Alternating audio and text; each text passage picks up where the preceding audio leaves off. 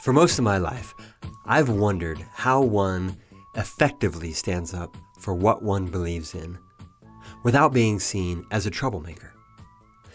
And the illogic that's inherent in being told that you're the one making trouble when you're fighting to fix a wrong is something that struck me even as a young kid. I mean, I'll admit I was kicked out of school and class more than a few times, but if you want to find a tyrant, look no further than a public school. While the vast majority of teachers are nice people, super nice people doing great work, okay? But there's a solid minority, and yes, they're often gym teachers. Stereotypes exist for a reason, whose egos are so fragile that they're violently threatened by those young minds whose grasp of the universe already exceeds theirs. And instead of connecting with them, instead of learning together, they try to push them down. And those kids who have the temerity to resist, they're called troublemakers, even though they're simply yelping from the beatdown. We can't expect the youth to respect us if we don't respect them.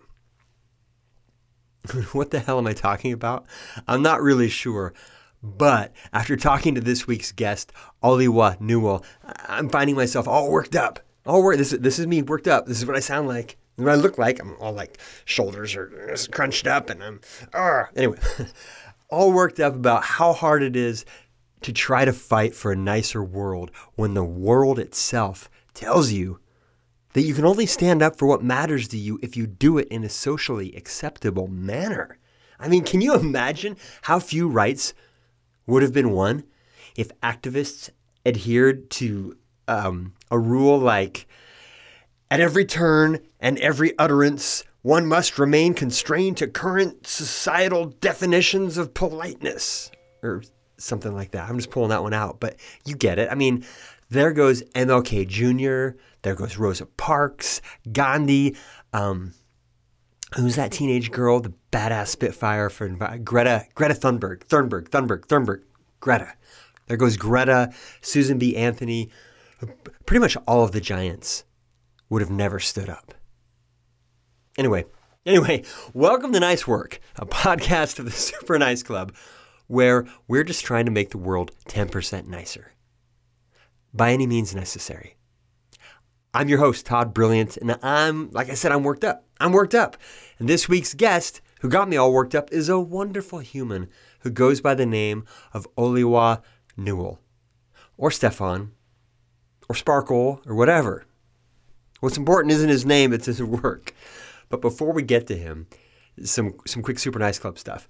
If you're not sure about what the Super Nice Club is, join us, check us out, our website, superniceclub.com, at Super Nice Club on Instagram, Facebook. You can text, join our Super Nice Insiders, by texting us. Yes, I'm remembering. Text something like nice work or cool or whatever you want to text, just some words. Right now to 310-421-0393. 310-421-0393. That joins the Super Nice Club Insider community. You'll get invited to events. You'll get first access to stuff, local gatherings, giveaways. Insiders win lots of free stuff. And it's not always Super Nice Club gear or swag. Sometimes it's just weird art and stuff that I don't want anymore. Like graphic novels or Gravity Falls figurines. Been thinking about giving away some Houdini collectibles. Might throw those in. Some old pamphlets he wrote like 100 years ago, pretty much, exposing the fraud of Madame Blavatsky. I love Houdini. If you love Houdini, that's a reason alone to join the Insiders. If you want money text, you can ask for a discount code on our hats, shirts, stickers, all that stuff, so you can help spread the word in your community around this simple idea of making the world a nicer place. In fact, here's the cool money back guarantee part. If your nice merchandise doesn't help start nice conversations, you can get your money back, no problem. We just got, yes, they're so cool. We got Super Nice Club guitar picks. Seriously, they're dope. They're creamy white with psychedelic colors, and they're guitar pick shaped. And when you hold them, they pick guitars. 4 for $2. 4 for $2. And if you're not playing guitar like Eddie Hazel in just 20 years, you can get your money back. Okay, back to the guest, Oliwa. Oliwa is an accomplished musician and yogi who has been exploring, questioning, and practicing yoga for 20 years, which is crazy because he doesn't look 20 years old. He has performed in kirtan ensembles for decades. He's completed 200-hour yoga teacher trainings with the Shivakali Yoga School. His yogic practice is inspired by his optimistic yet concerned perception of the state of our world and the beings by which it is inhabited. It is his hope that by learning to breathe, quieting the mind, oh man, I would love that, bringing flexibility and strength to the body, and sharing a sense of connectedness, we as humans may be empowered to realize solutions to the problems we face. Amen. Amen to that. I love that. And that we may live a life of deep joy, wild wonder, and gentle understanding. In addition to Oliwa's asana practice, his autodidactism, that's the first use of autodidactism at Nice Work Podcast. Yeah, that's great. Woo! First use, autodidactism, whatever I just said. His autodidactism has guided him on a learning adventure through Eastern and Western philosophy, Vipassana meditation. First use of Vipassana. Awesome.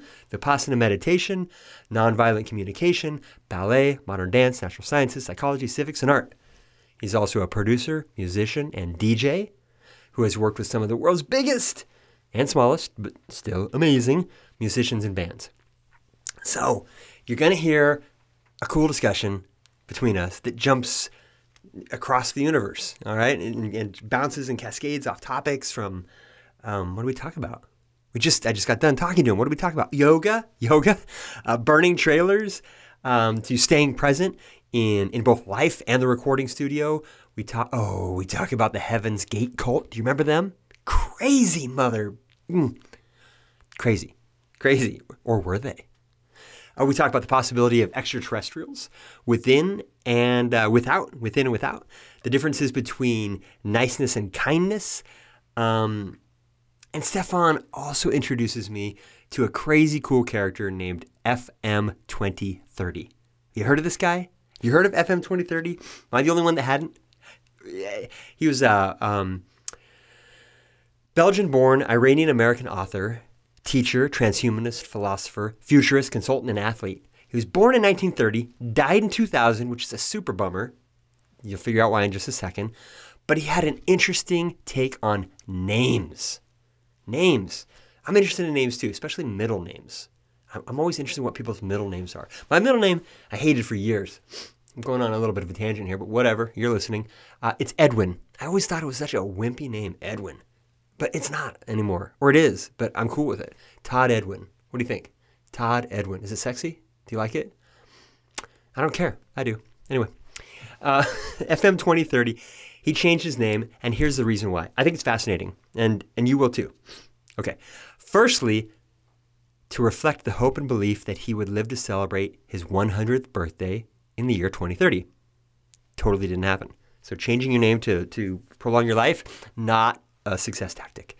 Secondly, more importantly and interestingly, to break free of the widespread practice of naming conventions that he saw as rooted in a collectivist mentality and existing only as a relic of humankind's tribalistic past. Bingo. He viewed traditional names as almost always stamping a label of collective identity, varying from gender to nationality, on the individual, thereby existing as prima facie elements of thought processes in the human cultural fabric that tended to degenerate into stereotyping, factionalism, and discrimination. In his own words, conventional names define a person's past, ancestry, ethnicity, nationality, religion. I am not who I was 10 years ago, and certainly not who I will be in 20 years. The name 2030 reflects my conviction that the years around 2030 will be a magical time. In 2030, we will be ageless, and everyone will have an excellent chance to live forever. 2030 is a dream and a goal. Cool, right? I mean, I'm not sure about the last part. I'm thinking maybe by 2030, we'll be closer to Mad Max if we don't get our selfish consumptive shit together. But on the name thing, pretty intriguing. Pretty neat thoughts there. Anyway, lastly, Stefan and I, Oliwa, Sparkles and I, have an awkward, possibly offensive, if you're really into astrology, exchange around what to do when someone asks you what your sign is. And you want to be polite, but you also want to stick up for science, but you want to respect that this new person is sharing a part of their worldview that is dear to them. Tricky convo, right? And, of course, we finish up by wondering how to actively defend a nicer world without being called an asshole, without getting kicked out of class. Stefan is someone you should get to know. I'm glad that I'm starting to. So turn off everything else, tune out the rest of the world, and drop in to Nice Work with the man of many names. Hey, welcome to Nice Work. Now, you're the first guest that I haven't said, hey, and then your name. Welcome to the Nice Work podcast. That's how I like it. Because there's some confusion around that for me. So why don't you introduce yourself? Right on. Hey, Todd. Brilliant. Thank you for having me on your podcast. I'm Stefan Newell. I also go by Oliwa. A lot of friends call me Oliwa. Yeah. And there's probably other sounds out there that I also go by. And weirdly, and maybe not in a way that I completely understand, this seems to be a long-term part of my life, that there's something just cloud-like about my identity. And it's felt like just a kind of an ongoing exploration throughout my life. It's kind of just like those questions we started our conversation with. Who am I? What am I going to do today? These questions kind of feel pretty continuously fresh for me. And sometimes that's kind of led to these different weird sounds becoming like just, part of how I'm being called as I've traveled around. And the gist of it is, though, that Stefan, I was born Stefan Oliver Newell, and went mostly by Stefan or Stefan through my childhood. And then when I moved away from Texas, where I grew up, I started going by Oliver, my middle name, just as a way to kind of like, well, what would it be like to hear myself be referred to as something different? And also there was a confusion between Stefan and Stefan, and I kind of stepped deeper into confusion by adopting this Oliver. And then when I moved I lived in Hawaii for a while also, and there they used this sound Oliwa to refer to Olivia or Oliver or Olive. And at that time I was kind of especially in some kind of I don't know, like just this transy existence or something. And I was also inspired by, have you ever heard of FM 2030? This person? No. There's a couple things that inspired me, but FM 2030 was this person who, I think in the 1940s, very much ahead of the time, decided to change their name to FM 2030. And his idea was that names tend to have so much baggage. You hear someone's name, you assume their gender, you might assume their culture, you might assume even their class, these kinds of things. And what happens if we kind of like take some of that away and, just meet them with a little bit less presumption, invitation to kind of make the assumptions. I've kind of softened on that in a lot of ways. I think that it's kind of beautiful that names do carry kind of this cultural representation and family lineage and all that, and I like all that.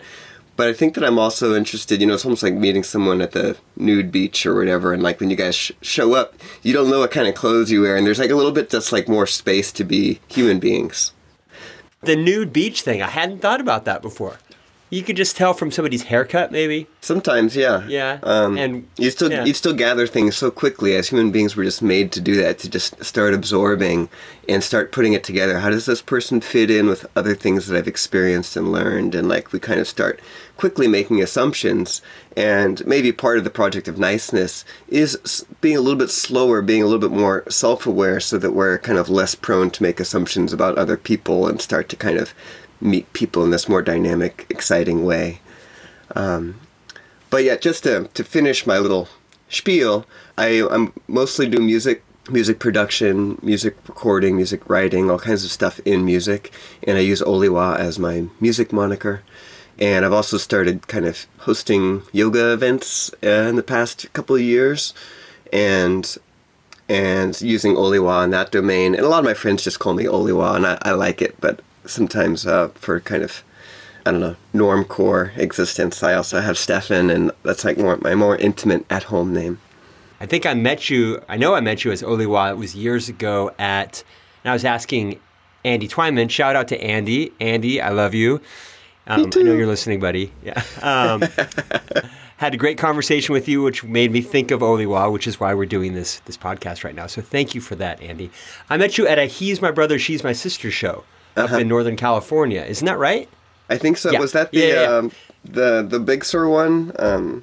I want to say it was for some reason, I want to say it was in Napa, but it could have been in Big Sur. Oh, okay, yeah. Anyway, the Kolars, who we should get on as a guest one of these days. Totally. Yeah, super, super nice people. Super nice.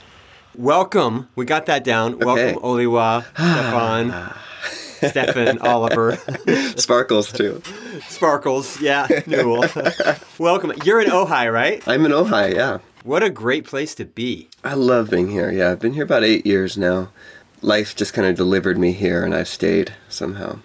And is that community everything that we hear? Just this gentle, kind, embracing Ojai community? Or Well, yes, and it's very new agey. I'm a new age adjacent. I'm not trying to insult it, but it's got that kind of far out flavor, which I quite like. But there's some challenges to it. I think a lot of people here are prone to what I might bluntly refer to as conspiracy theories, which I don't think are necessarily so nice. But that's beside the point.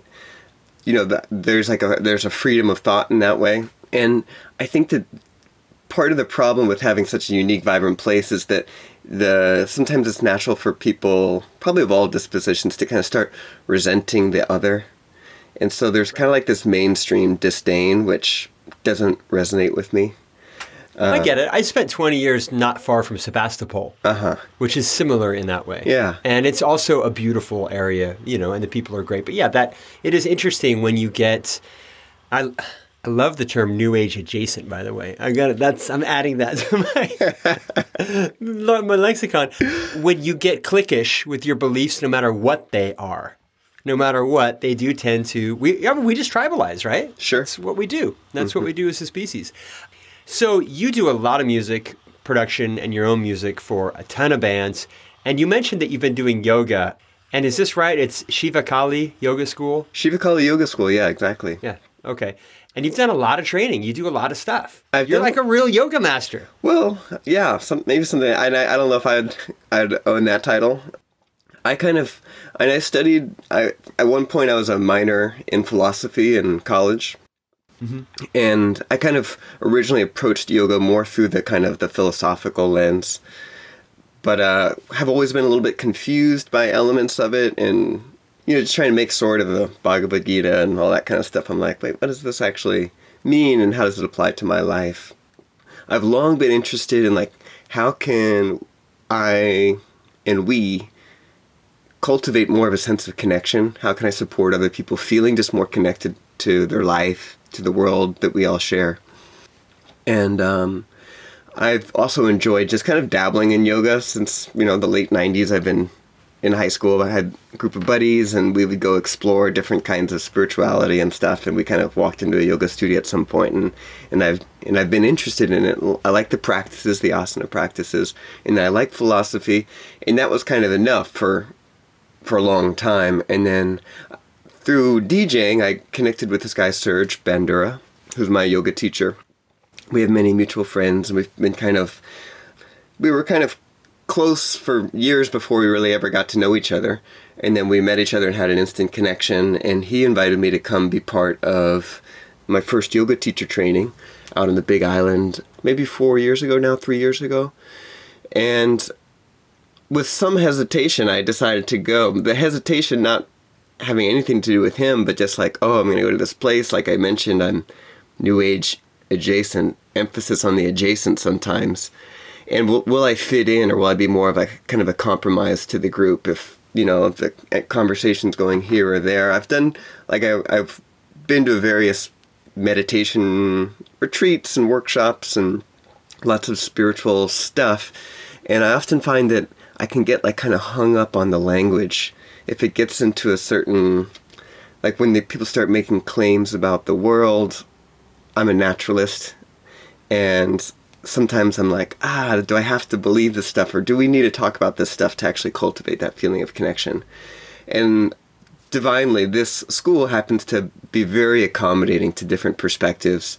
The Shiva Kali school is all about bringing diversity into yoga, both kind of racial, gender, identity kind of diversity, age diversity, but also kind of worldview diversity is a big part of what we're trying to cultivate. And there's almost a way where you can start to get closer to the essence of what we're going for when you do have that pluralistic kind of experience, like, because it's an opportunity to peel away those differences and like get more at the core, you know. And if you're in a group of people who really share a lot of the same worldview, that's also supportive, but it tends to be isolating for that group.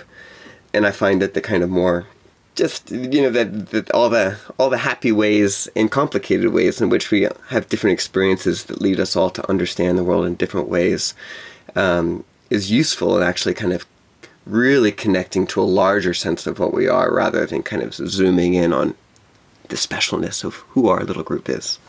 So it sounds kind of like the yoga world version of the Unitarian Church. Yeah, something like that. You know, yeah. Unitarians. Shout out to Bill McKibben. Shout out my to the favorite, Unitarians, yeah. My favorite Unitarian. He's an environmental hero, 350.org. So let me ask you this then. Okay. Since the Super Nice Club is working somehow, member by member, everybody gets their own version, to try to make the world 10% nicer or more. If, in your mind, if a community or the world practiced yoga, let's just call it Shiva Kali yoga, because that's where you're at. Do you think that would do it? Would that be the trick? Would that get us the whole 10%? That's a fun question. I guess one of the things that we'd have to iron out before I could confidently answer that question, which I won't. But the what is yoga? Is, you know, yoga is this like thousands of years old negotiation.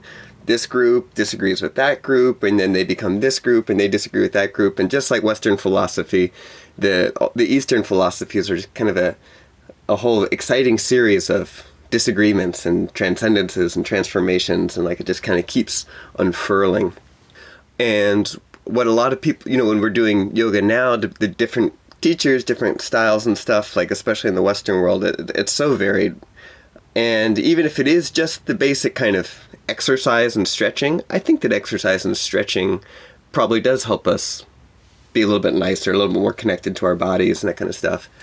If it's the kind of the spiritual beliefs and like these tools about kind of karma and how, you know, how experience and our choices kind of fold into our perceptions and how that folds into our choices and leads to more experience. And I hope that these kinds of conceptual tools are useful and could help us be nicer. And then where I really place most of my emphasis in my classes when I'm offering them is just cultivating presence, which we do by breathing and just staying in and out of the breath. Then all of a sudden, if we practice in that space, the hope is that when we go out into life and life arises in these dynamic, scary, frustrating, painful, beautiful, exhilarating ways, that we get to kind of stay present and actually make like more consistent, noble, playful, nice choices, whatever it is that we're going for. I'd leave it to other people to frame it, whether they want to use niceness or not. But I think that no matter what you're going for, it takes presence to get there. The ability to kind of more consistently show up moment by moment by moment, whether you want to work on music or create cynical memes or like there's so many things that people do now. And I think that all is kind of part of the process of life moving forward. And I think that we get better at whatever we're trying to do if we can stay present while we're doing it. It's funny that you answer in that way. Just last night, I stumbled across, it's years old now, video. It's got to be probably 5 years old video, where an interviewer is asking Bill Murray, you know, if you could have anything right now, you know, or if you could do anything, what would it be? And, you know, it's Bill Murray. So he's mesmerizing to begin with. And he's sitting there chewing on it for a second. And he says, I just want to be more present, more in the moment, more right here, right now. Mm-hmm. And then he goes on to this, you know, spends the next 5 or 10 minutes talking about pretty much what you just said. Yeah. The struggle that he has of being consistently present and how difficult that is as humans to be consistently present. And what does it mean to be present? When we say, yeah, be here now, Baba Ram Dass or the many people who have said that over the thousands of years of disagreements and arguments, what does that feel like for people to experience? Like a lot of people, you ask them, be present. Like, well, I'm present. I'm right here. Sure. But there's this sort of ineffable thing that is being in the now. And so these yogic practices, I'm twisting your answer to fit a neat, compact nugget here that we're going to deliver and quote as from you. That being in the present is a great way to make the world a nicer place. Yeah. If everybody could do it. And yoga is one great option for people to try to experience that. Mm-hmm. Fair enough? Fair enough. And the subtle refinement with the yoga, it's not even about what we experience there. Like I've had some beautiful transcendent moments practicing yoga or meditating or something. But I think it's really more about the emphasis on the practice. That we're just trying to get better at staying present. And we practice it at this kind of specific time. It's almost like when you're practicing scales for music. You're not making music right then, you're just practicing the scales. But the more you practice that, the more that it just kind of integrates into who you are. And then when you're actually playing music, that stuff is just invisibly there. So it's not the yoga time itself that's the point of the yoga, from my point of view. Again, I'm just participating in this eons long kind of exploration of what it could be. But it's not the time that we're doing the yoga itself. It's the thing that it's preparing us for, which is just living our life. And exactly like Sri Bill Murray said, who's just he's what an amazing person to bring up, because he is just, from the little bit I know about him, just such a stellar human being. I love the way he lives. And being more consistently here, staying present in our life. Like, remembering that while we're having this conversation right now, that we're actually having it. Like, kind of staying here.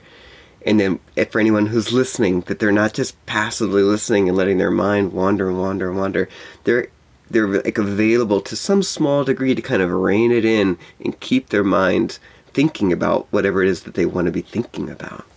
It's a big challenge for podcast hosts, at least novice ones like myself, because you want to deliver a largely unedited, interesting, engaging conversation to listeners, right? So that they do tune in and they are dropping what else they're doing. Oh, this is really cool conversation. To do that, you want to make sure that the conversation touches certain topics, right? And you don't do that when you talk to your friend. When you just go hang out, you and I are hanging out, we're not like, gosh, I got to make sure that I get this point in and that point in, and that we remark about this, that, and the other. So staying here, staying with you, and trusting myself to be able to just have a freewheeling, open conversation that is of the moment, it's hard. I've found, and boy, like a lot of us, I could meditate a lot more consistently. When I am meditating consistently on a daily basis, what I found, to your point, that is so beneficial, it's not necessarily that beautiful clarity when you're coming out of it. You're charged and clear and clean, better than any coffee. It's later in the day when I'm feeling scattered or some sort of anxiety, remembering to grab that moment again. Remember that feeling I had this morning when I stood up after meditating? I can have that. And the more you practice it, like you were saying with the scales, it's there, it's on tap.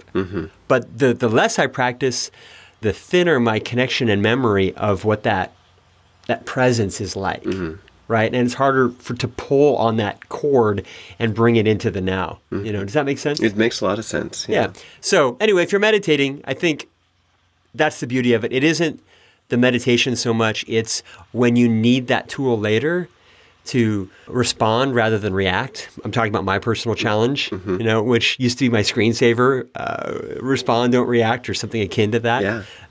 It really helps. All right, so we're going to say 10% nicer absolutely through yoga and meditation. Okay, there we go. Yeah. I'd like to think, too, back to your point about hosting a professional podcast and like the kind of, like the obligation to have the notes and whatnot. Yeah. I'd like to think that even with preparation and intentions and the rest of that, that there's still space to be spontaneous and sincere and engaging. And I think that you're a fabulous podcast host from what I'm gathering so far. I've only listened to a couple episodes of your podcast. Oh, thanks. And now, but yeah, and I'd say that there's a risk almost with the preparation that maybe some of the best stuff, just in general, with you mentioned like conversations with friends and how they flow. So often it is the case that people have things that they want to get to, and that's why the conversation maybe doesn't get anywhere, because the people are just changing the story to whatever they reference, and then this free association. Oh, once my cousin did this. Oh yeah, well and it just wanders around and doesn't really get to kind of go deeper into something because there's like a rushedness to get on to something else. So I think that preparing is fabulous, and not preparing could be fabulous too. Anyone who's modeling conversations where they're listening and staying present with each other, no matter what they're talking about, I kind of am into it. And when people are talking over each other or talking past each other or trying to kind of intentionally almost misperceive each other and kind of I'm almost always not into that, even if it's my favorite subject. One of the challenges that I was going to put out, or will put out at some point in some way, to the Super Nice Club membership, because I have it as a daily reminder on my phone. Mm-hmm. I know it's so sad that I have to remind my personal evolution comes up as phone reminders. It's pathetic. I'm owning it. It's just how it happens. It used to be like this, right? See this? It used to be Post-it notes everywhere. Now it's phone reminders. Anyway, one of them is to, I don't remember the exact wording, but it's pay 100% attention to everyone you're talking to. Mm-hmm. Right? And that sounds so obvious. But I would say, here's my challenge, folks. When you are, we're on 100% lockdown right now here in LA, so I can't go anywhere and talk to anybody. But when you're at the grocery store, when you're at the post office, really pay 100% attention. Don't make that transaction with another human transactional. Pay attention to whoever it is and give them 100% of your energy. Look them in the eye, all of these things, not as a courtesy, but just really be there in that moment to everybody all throughout the day. I am guilty of not doing that quite often. Uh-huh. I'm sliding my debit card in while their person is talking. And I don't care if they're paying attention to me. The clerk has 1,000 people they're going to deal with that day. That's not the point. It's not about reciprocity. It's about practice, right? But I'm always thinking about the next thing I'm trying to get to, right? And I do it with my kids too. My kids will come in. They'll ask for something, but my brain will be on some task that is so important in the moment. And I will give them attention, but probably 50% of what I could. Yeah. And because I'm afraid that if I take my mind off the task at hand and go 100% towards young Rai, I'll forget. Right? You'll forget your idea or your point. I'll forget what I was headed to, but you won't. Our brains are better than that. We're not going to forget what we were going to do because we stopped to look at a drawing and really be present and look at what a cool snake instead of, oh, cool snake. And what would be lost if you did forget? And compare that to what would be lost if you didn't pay attention, if you didn't listen. Oh, bravo. And if you do remember, I remembered what I was going to say, now I'm going to deliver it, but the other person gets any sense that you weren't paying attention to them, then your message isn't going to be received anyways. It's just like a stalemate conversation or something. So I really think that even if it means kind of surrendering a little bit of whatever, and maybe this could be another dimension of niceness, isn't necessarily always just the active principle of like, oh, I've got this great idea, I have this unique experience, I want to help you do this, whatever. It's just like receiving gracefully, and just listening, being patient with someone and listening to them. It's like one of the best gifts that we have to give, and it's one of the most connective things that we can do. And the better listeners we are to others, the better listeners they'll be to us and to other people who they encounter. So it all kind of pays forward. And there's so much time, there's so much space. Maybe you don't remember in this conversation, but maybe next time we talk, it comes up. Or there's life has plenty of space, and what better way to use it than to actually stay connected? Especially with our kids, young people. It doesn't have to be our kids, but just kids, because they notice. They notice when adults are truly paying attention, when they aren't. I remember, you probably remember, those adults in your life when you were young that connected, that got it. You're like, oh, this is not just an average adult. This is an adult that still has that child within, right? And is giving me the time of day and mostly is respecting me. I kind of feel like if your kid comes to you with a drawing and you're like, yeah, cool. And then another drawing, okay, cool.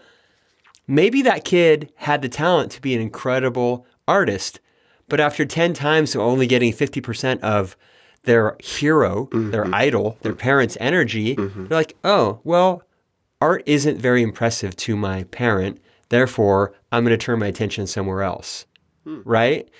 So it's a real struggle as busy parents. But I'm afraid that if we don't consistently fully engage with our kids, we might be accidentally sending the signal that we're not interested in their natural talents.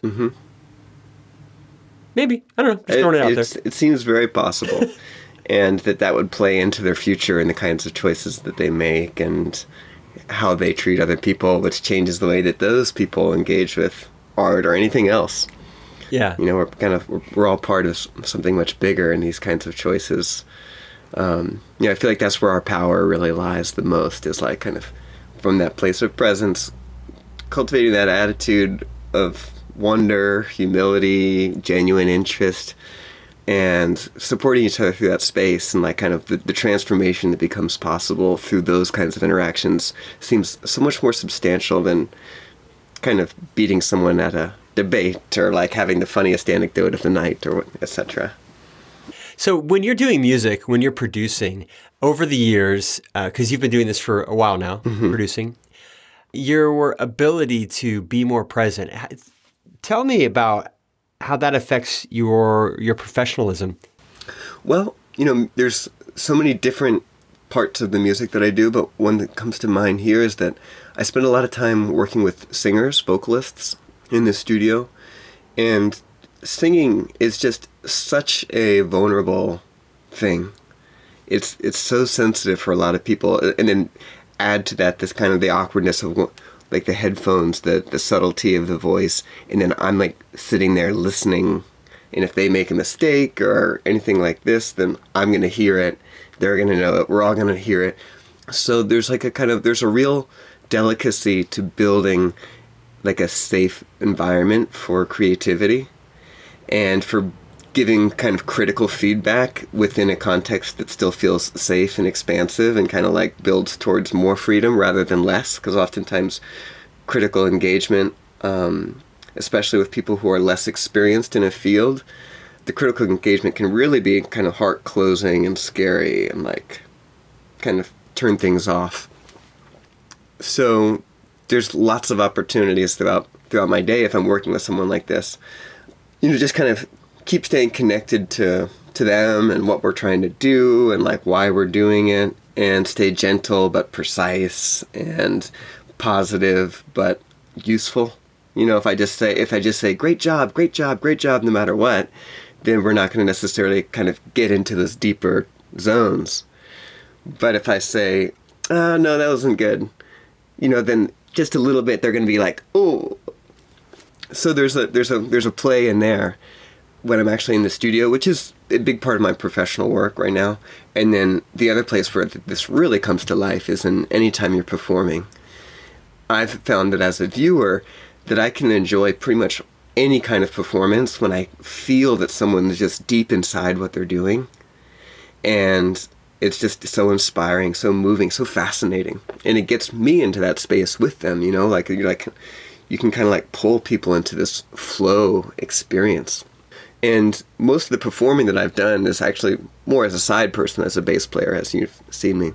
But in that environment too, I'm always striving to kind of stay engaged with what's going on, who else is playing music, how the audience is feeling, how I'm feeling, what's happening in my body.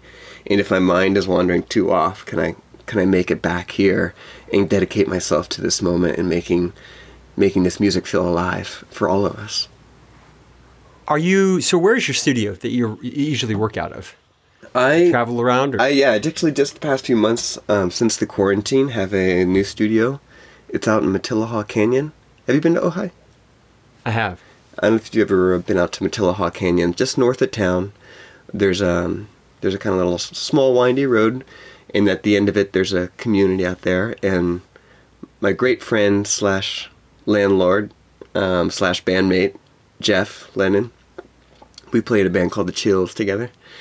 But he has a property in the back of the canyon there, and a little shack on the canyon on his property where I produce and just have some simple instruments. It's amazing now what you can do with just a laptop and a interface and a handful of mics and some instruments. Right. You know, like the world of music production has been extremely democratized. So you've been staying busy through the COVID or with producing? Mm-hmm. Yeah. Anything you're working on right now? Bands? Anybody you want to throw shout outs to? Stuff that we need to check out? Well, I just released a track with Julieta and Equanimous and myself, a track called Alive. You can hear it online and stuff. That's something we made at the very beginning of this quarantine. It actually felt kind of perfect because the whole refrain is like, maybe we can stay alive. And I'm doing a couple tracks with the local musician Cameron Schubert, who's a fantastic cellist and singer-songwriter. Those will probably come out next year. The stuff I'm working on now, there'll be time before it comes out. Another local musician, Shining Lion. It's like kind of a hip-hop reggae artist. And then my own stuff. I've got an album coming out in January of kind of yoga vibe music, I guess. It's like more environmental, instrumental, very slow developing, but like groovy and soothing music. And then working on like my original album's song, which I'm years deep into and have started and restarted so many times it might just be my life's work. We'll see if I ever finish it. It's more about the process, I guess. Tell me, I don't know what this is, but I was reading about it and it's musical and it sounds really cool. Yeah. What is a kirtan ensemble? Kirtan is it's a style of devotional chanting where usually it has like this back and forth component where there's like a lead person who will sing and then the ensemble sings back and they kind of go back and forth and can kind of ride the energy way up or way down, and kind of it's about this kind of evolving collaborative mantra experience. And you've performed in a number of those. Yeah, I performed in a number of those. I'm actually doing one this weekend for a socially distanced retreat that Shiva Kali is hosting. Is that something the crowd gets into, or do you just listen to the call and response as a separate thing and just get inspired by it? Oh, the crowd is the response. Yeah. Okay. There's no audience. It's kind of, you become one thing. It's like the point great. of all the rest of yoga stuff. It's about cultivating, a sense of connection to something larger. So the kirtan, you're stirring the ensemble. The whole group becomes the ensemble. It's really fun. I'm going to have to try one of those. Yeah. Next time you have one up there, just give me a shout. I want to come up. I want to go to the bookstore that I've never gotten to go to up there. Oh, Bart's. Yeah, fabulous. That's one of the great bookstores around, I think. It is one of the great bookstores around, and I know that there's so many closing right now. I think they're doing well. But yeah, what a thing if we end up losing that kind of resource. Bookstores are struggling. Everybody, if you have a local bookstore near you, just go buy a couple books this week. Buy them as Christmas presents or after Christmas presents. Just books. We've got to support the bookstores. Do you read books? I have. It's a weakness of mine. Yeah. Books and book collecting. You try to be sort of minimalist, not like you.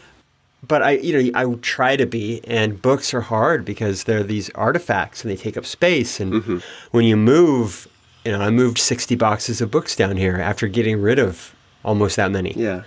Wow. I love books. I always have. I love the smell of them. They evoke so many memories and feelings. And I don't read nearly as rapidly as I did when I was younger, or I think as deeply. I think I read more quickly and more deeply when I was a young kid than I do now. But I'm still trying to get through them. I'm trying to get through right now a book on my computer because it's out of print, written by Dennis McKenna, Terrence McKenna's brother. Okay. The Brotherhood of the Screaming Abyss, long out of print. So that's what I'm reading right now. And if you're not into tales of mushrooms and ayahuasca and philosophy along those things, it'd probably not be the most fascinating book, but I'm loving it. Yeah, I'm into those things. You reading anything right now? Yeah, I'm always kind of reading books. I don't spend as much time as I once did. And I read a lot now on my phone and iPad. I have like a membership thing, and I find that I love the convenience of being able to kind of read in this mobile way. But yeah, I'm super into books. I'm reading one kind of provocative one right now called Cynical Theories. Have you heard of this? I think it's a relevant book, whether you agree with it or disagree with it, but it's kind of critiquing the critical theorists thing and the way that the conversation has been evolving in politics and like the kind of the far left versus the far right and anti-racism and all these kinds of very very juicy and like, you know, apparently extremely controversial subjects now. And it's the kind of arguments that I feel like you can only access through a book, because it takes a while to like lay out the history or like kind of how people are kind of finding themselves in these different perspectives and how to engage and what else is possible. Like, you can't tweet about this stuff.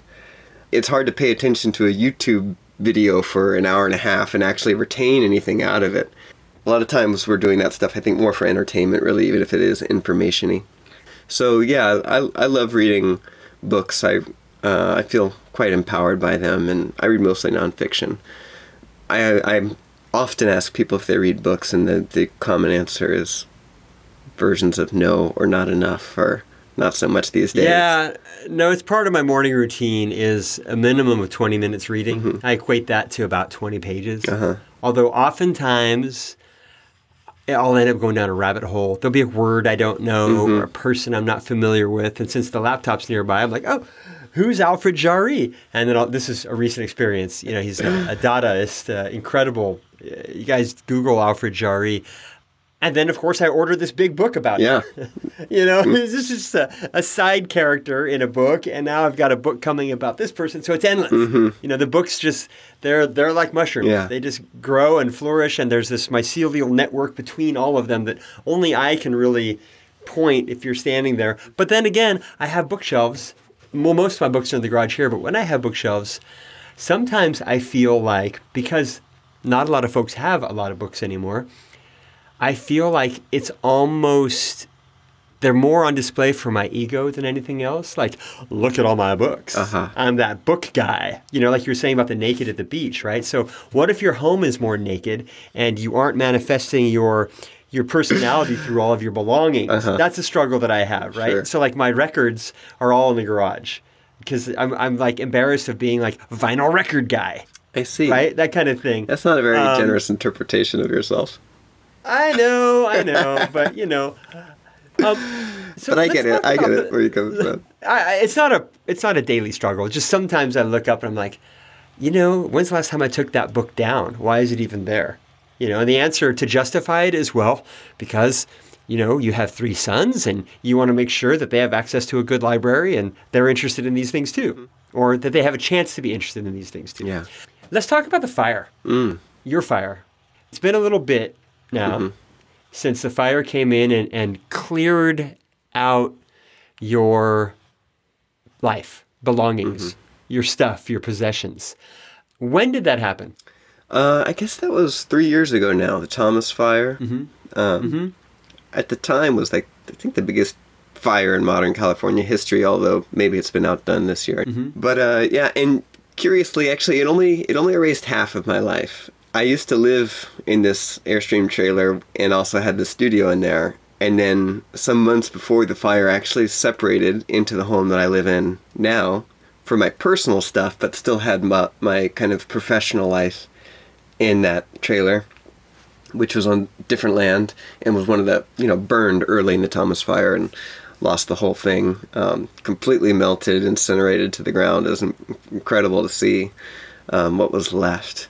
I was, of course, only one amongst, you know, many hundreds of people who had lost possessions, and many people including their whole homes. And so I think that I still don't know what it would be like to have lost my whole wardrobe and my birth certificate and social security card and like dealing with all the complications that would arise from that stuff. And while we're on the subject of kind of shameful admissions, my wardrobe might be even more personally valuable to me than all my instruments combined, just because of all the stories and everything connected to them. Mm-hmm. But yeah, I lost my studio. I lost my computer and hard drives and a lot of stuff that I had tinkered around and spent hundreds of hours working on and didn't have the courage to release or didn't feel done enough with it, and just kind of all disappeared spontaneously. And yeah, definitely far out experience, but that, not too much of a surprise. It kind of turned into a whole set of new opportunities. That's what I was going to wonder, like if the vacuum or the loss, what the lessons were and what the new growth has been like for you, mm-hmm. that you can point back to and say, this is a wonderful gift from the fire. Yeah.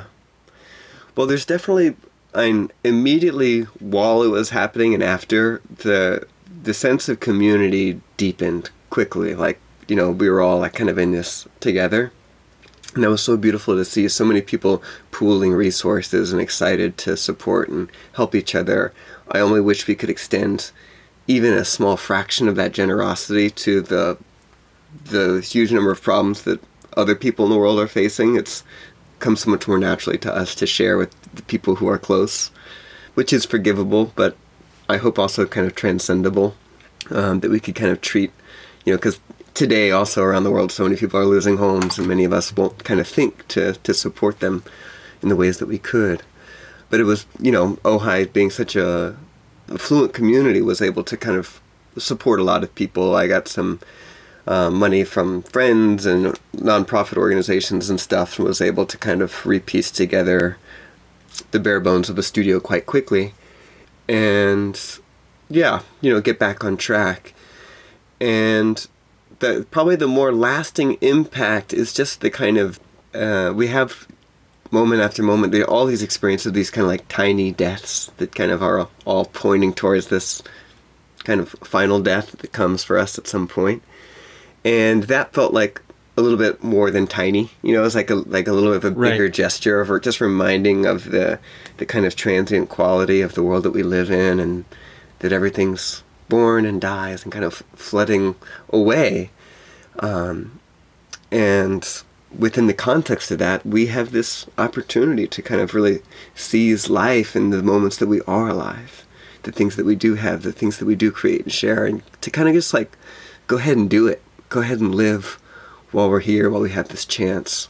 And yeah, it was actually, I think the sum total of my emotional experience was much more positive than negative from that experience. But again, the caveat being that I'm someone who lives in California, and maybe the fact that I'm a white male or whatever, and I'm embedded into the community here, that made it so much easier for me to feel supported by the whole experience. But I think even without those benefits, that there would still be like a poetry to the experience that I wouldn't wish out of my life. Wow, that's such just a beautiful and positive takeaway from that. And I mean, I'm not surprised at all. I'll tell you, some people, coming from you, I'm not surprised. Some people on social media and in real life, I'm trying to figure out how to say this without sounding like I'm being judgmental, because I'm not. At least I'm not on the inside. I don't know how it's going to come out on the outside, but they're all smiles and sort of basking in the glow, of life. And all of their posts are just uniformly wonderful. And for some reason, and maybe it's my insecurity or my jealousy, mm-hmm. right? I have a hard time believing it. Mm-hmm. It seems more like bragging than true joy. And maybe it's not. That's just what it seems like to me. That's my interpretation. But with you, it's different. Your feed literally brightens my day every time. And there's like an energy coming through it and through you that I just love, which is why we're talking right now. Were you always like this? Do you have bad days? Is this what your training has done? Or were you just always like, there goes whatever his name is today. And, he's the happiest 5-year-old in the world. Tell me where this all started for you. Well, I have a mix of perspectives on myself. One is that I feel the same as I've always been. And then others, I can't believe how much everything has changed. I'd say at least that I've long been quite emotional, especially as a kid. I was definitely crying a lot. I still do, although more of my crying is just like that, just being flooded with those feelings of beauty and kind of like the joy. I a lot of times I really love human beings and like just what we're up to, and like I'm quite touched by that stuff. But I also still get frustrated and lonely, and I assure you that I'm miserable sometimes, and that I'm frustrated, and I feel alienated from my community or my friends. Sometimes I feel I haven't found my way out of that kind of rich emotional life that includes all those different things. And my strategy is more about kind of getting comfortable with that stuff than trying to just kind of take all that away. I'd like to think that when those tough feelings arise, that they do have things to teach us. But, and maybe it is contrived. Getting into the social media stuff, I've never really found it a very useful place to kind of unload or kind of like take all my emotional problems or something. So I'm probably like a lot of people putting my best foot forward on there or whatever with, I hope, a sincere intention to inspire and to lift up and to help somehow, but also, or at least to kind of contribute, but probably also out of ego stuff or whatever. I mean, ego is not a 4-letter word. I think the fact that people are, still kind of working towards the self-preservation and like, how all the stuff works right now. Like, it's tough to forgive, but I do. And then kind of now put all that to the side. How have I become who I am? I don't know. I could say that it's, I had great parents who were both very kind. I was in the Boy Scouts. I was in junior ROTC, as in like these leadership things where they'd talk to us about these things. And I've as an adult, I've never had that much money, but I've kind of like found my way through like a fun life and gotten to enjoy a lot of things. So maybe those things have accumulated in endowing me with a certain disposition. But I also I think that all of us we're coming from something even larger than that. That's hard to put one's finger on. And yeah, I don't know. Maybe I'm getting nowhere with this answer, but you're getting everywhere with it. It could have been, I was a pain in the ass teenager, and then I met so and so, and everything turned around. Who knows what the answer is going to be, sure. Right? I try to find in listening, in being present. I try to find if there was a moment that people thought, I don't know, this is a risk. Mm-hmm. There's a safer avenue over here, but it's not aligned with my passion, mm-hmm. Right? Was there ever any moment like that for you that you can think back on, or period of time where you just weren't sure that following your bliss was responsible? Mm-hmm. In the, sort of social sense of what responsible means? Right. Probably a lot of the choices that I've made. I think that the moment when I really kind of, at least in a kind of a physical way, I kind of stepped off the path was the first time. I did 3 semesters of college after high school. And then, for reasons that I don't really understand myself, it's not because I had some deep faith in my purpose or anything necessarily, but I jumped ship. And my classmates and my teachers were disappointed. I think my family is probably kind of confused. And I left Texas and moved to Olympia, Washington. I'd never been there and didn't know what I was going for. But just felt like I had to try something different, to kind of like open up. And then life has kind of like flowed from there. And pretty much since that time, I've lived in a lot of kind of unconventional housing, from tents and vans and trucks and buses and campers, and like, just kind of been out in the world more, and have mostly succeeded in kind of avoiding having any kind of monotonous jobs like that, or like this stable job that would kind of bring me more conventional sense of connectedness to the larger project of society. I did a couple things, but mostly I've just been kind of finding my way. And more than anything, I think that I just kind of got the sense that it's not faith that things are going to work out, but just that an understanding that to live a cool life, to have fun, takes, you have to take risks.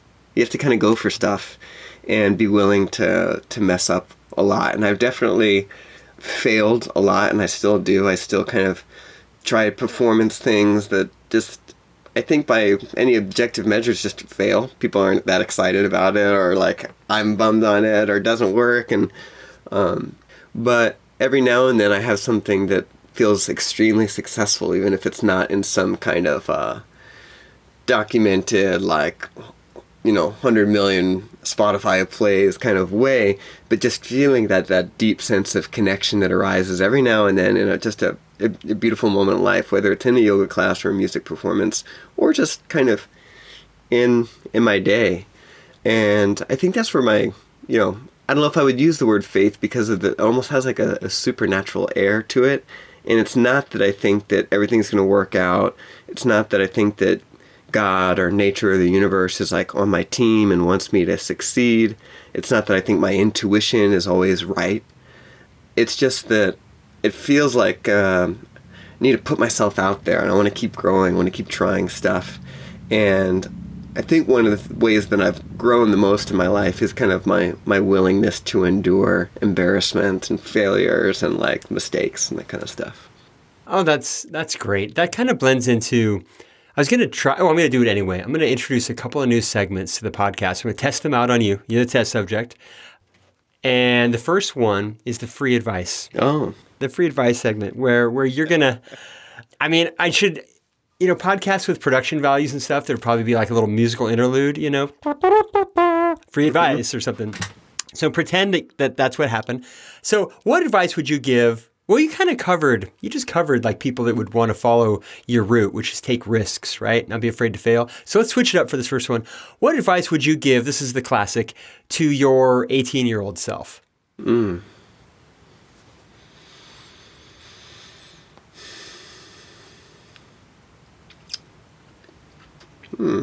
That's a fun one. I think that for me, patience is just like the most, it's the virtue. It's the way, it's the key to kind of stepping into a deeper sense of life. I think that all the projects that are worth doing aren't like immediately gratifying. There's kind of like, it takes a process to arrive somewhere. And I think that there's a part of our humanness that kind of can lean towards the immediate. And I think that a lot of modern culture and technology and stuff has really kind of stacked those incentives even deeper. There's so much sensation available in a given moment. And the thing that I'm still trying to cultivate, and that maybe I could have kind of used some more intentional support with early on, is kind of being patient with the unfolding of my life, of life in general, with other people, with the speed of change, this kind of stuff. Patience. That's a hard one for me. Mm-hmm. It's always been a hard one for me. I get it. Okay, the second new segment, so exciting, is called, I got to come up with a better name for it. But for today, it's called Curveball. Ooh. Yeah, I didn't see that coming. I want to throw in a curveball question. Ba-dum-bum. All right. The cool thing about curveball is I don't know what it is yet either. Mm-hmm. Oh. Okay. No, I do, because I read an article this morning. I saw something about UFOs. So, okay, I'll tell you this then. I'll set it up. Back in the mid-90s, maybe I should come up with a curveball ahead of time. I'll think about it. Anyway, back in the mid-90s, I was living in Chico, California, and my girlfriend and I at the time, we saw some little ad in the paper somewhere about this group that was going to be giving a talk about extraterrestrials and communing with them. So we go to this funky little, like a Hilton or something, conference room, and there are only about 5 of us that show up. And there's this long table, and there's a big, big thing of water in the middle of it. And there's about 6 or 8 people, and they're the ones who are presenting. And they all have close cropped hair or shaved. and they all are incessantly drinking the water, and they all have the faces that are a little bit round from just, I think, drinking so much water, or maybe being on prednisone, and they're very gender neutral. And they're telling us about how they're trying to recruit This is members. the Bay Area, About by how the way? this is Chico, Chico, California, right. which is up Northern California. They're telling us how they were going to be beamed up, like Star Trek. This comet was going to be coming by in a few years to pick them all up. And they were just very sincere. One of them was very sort of messianic. And we just kind of left before it was even over, because as into sci-fi and fantasy as I was, and UFOs, and still am, I guess, they were just a little bit odd. Anyway, so this was Heaven's Gate. This was the Heaven's Gate sounds familiar. group. They were called something else at the time. But a few years later, as a lot of us know, 1996, 7, 8, something like that, when Comet Hale-Bopp came closest, Right. they committed suicide wearing their white Nikes, right? They all killed themselves as part of the beaming up process. So here's my curveball question to you. Did they make it? What do you think? Is there a chance, you know? Well, Yeah. Are they on the spaceship? no. But let me nicify my answer. What were they actually trying to make? What were they actually trying to do? I think that they were looking for a way to get connected to other people and to life while they were alive, and I think they did that. My worldview, it makes it very unlikely, while still possible, that they like kind of had received the correct instructions for getting on said spaceship, and like that played out in that way. But there's lots of mythologies and stuff that it's unlikely that they actually are true in some like factual sense. But that doesn't mean that they're not kind of useful, powerful containers for people to kind of bring that depth into their life. And I'd also, as a amateur scientist, I'd commit to the possibility that, yes, it's possible. I can't say that it didn't happen.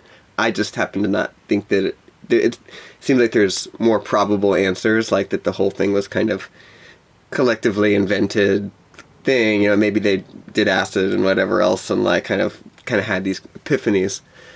And then on a hugely speculative level, I think of like the movie Waking Life. Remember that movie? Did you ever see that? Mm-hmm. The Richard Linklater. Yeah. You kind of get the sense by the end of the movie that the lead kid had died, and that he was having this whole experience in this kind of drifting towards death moment, in like almost like a dream state or something. And I think there's a very good chance that people do have these kinds of experiences as their body is dying.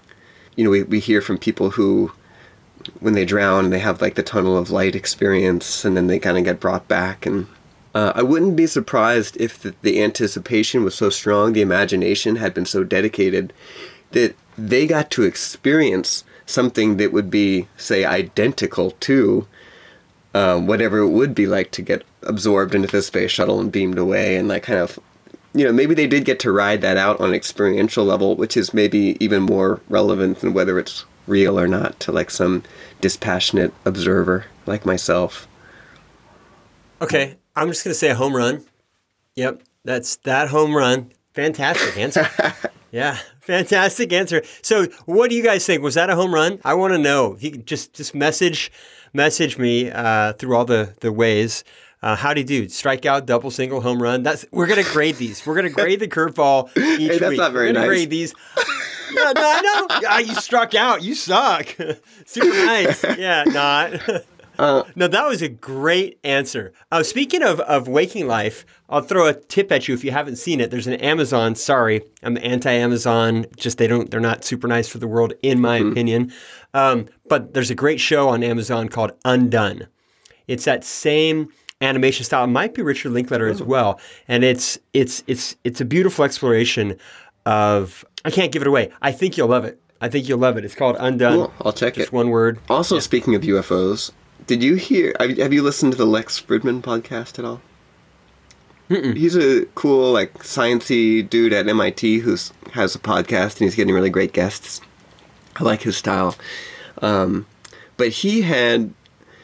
Have you seen those cool videos on YouTube of the I think they're like naval fighter pilots or something, who with the lights. Yeah. And yeah. And they're all like, wow, we don't know what it is. He had one of the pilots who you hear his voice on his show, who's like retired. He was a Top Gun pilot. He's like a totally legit dude, trained visual person. And talking about those videos, which is the closest thing that we have to like real legit evidence of UFOs, whether they're aliens or not, that's a whole other conversation. But they have it, and it was just really cool. I mean, it's the most excited I've gotten about like this feeling of like, could there be something else amongst us? Is there something going on here that we haven't learned how to talk about yet? And just to hear someone who's kind of coming from this more conservative military background, trained visual vision person with the scientist having this conversation about a true unidentified flying object, I found ultimately inspiring. And his name again? Oh, the Lex podcaster? Fridman. Fridman. Lex Fridman. Yeah. Okay. It was a recent episode, maybe like 2 months. Shout out for the Lex Fridman podcast. Yeah, he's cool. Okay, I'll check it out. I have seen those videos. Those videos are great. Weren't they recently declassified? They were on YouTube some years ago, and then recently the Pentagon came out and said, like, yeah, these are real videos, here they are, but didn't give us any more context. Yeah, they couldn't, right? Like, what else is there to know? We don't know. They could have come from under the ocean. They could have come from outer space. They could have come from probably not North Korea. Probably not. But we were talking before about the difference between the perceived differences between kindness and niceness. And it's something that I get messages sometimes from people, and they'll say, how come you're not the super kind club? Nice is phony, right? And there's etymological arguments, right? The history of the two words. And then there's just cultural common use. And the common use, the differences between kind and nice, they vary in different parts, of English-speaking world. What's your take? You had an interesting take on kindness, and do you remember what you said a little while ago? I don't specifically, but I can take a fresh stab at it. Yeah. I liked how you expanded how I was thinking about niceness to thinking about how it's also like an aesthetic, and it's like kind of it's something that can be applied to non-human objects as well as humans. So in some ways it's like a bigger category, which I think is really cool. And I do see, with those, the people kind of accuse niceness as like being trite or maybe even kind of fake. And that kindness is like, we in like Buddhism and stuff, they talk about kindness, and it's like kind of this more depthful word.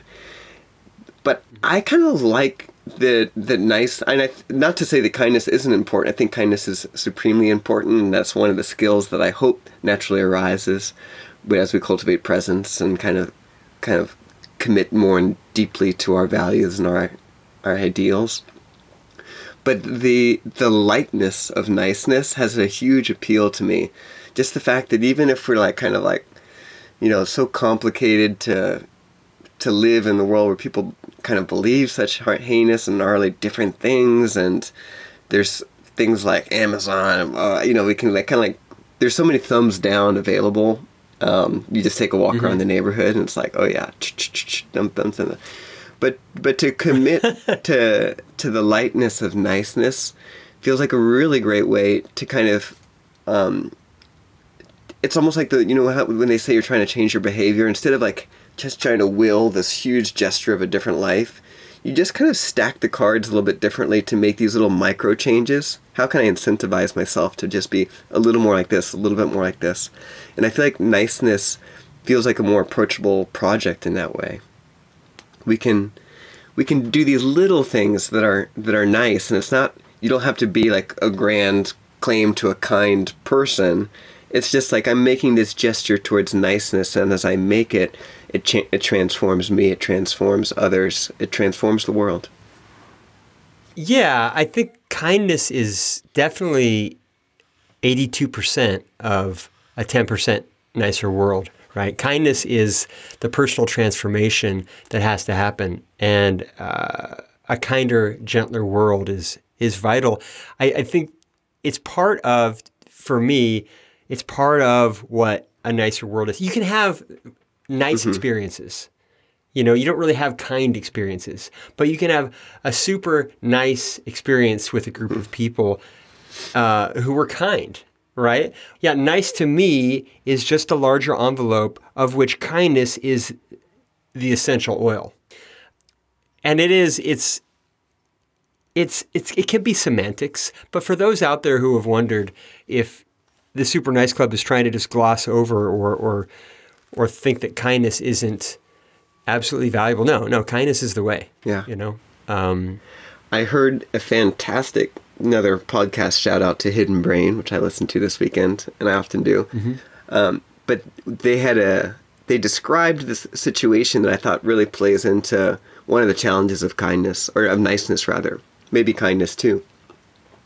Imagine there's a group of friends, they get together, and someone suggests, hey, let's watch a movie. Maybe many of the people don't even want to watch a movie, but they nicely say, like, yeah, okay, we'll watch a movie. And then they watch a movie. And then just because they're nice, they thank their host and say they had a great time. And the host is like, oh, well, people like to watch movies. And they'll, like, have another night where they watch a movie. And then all of a sudden, like, there's this group of people all doing something that they don't even really want to do because of this, like, accident of niceness. This is the polite part of niceness.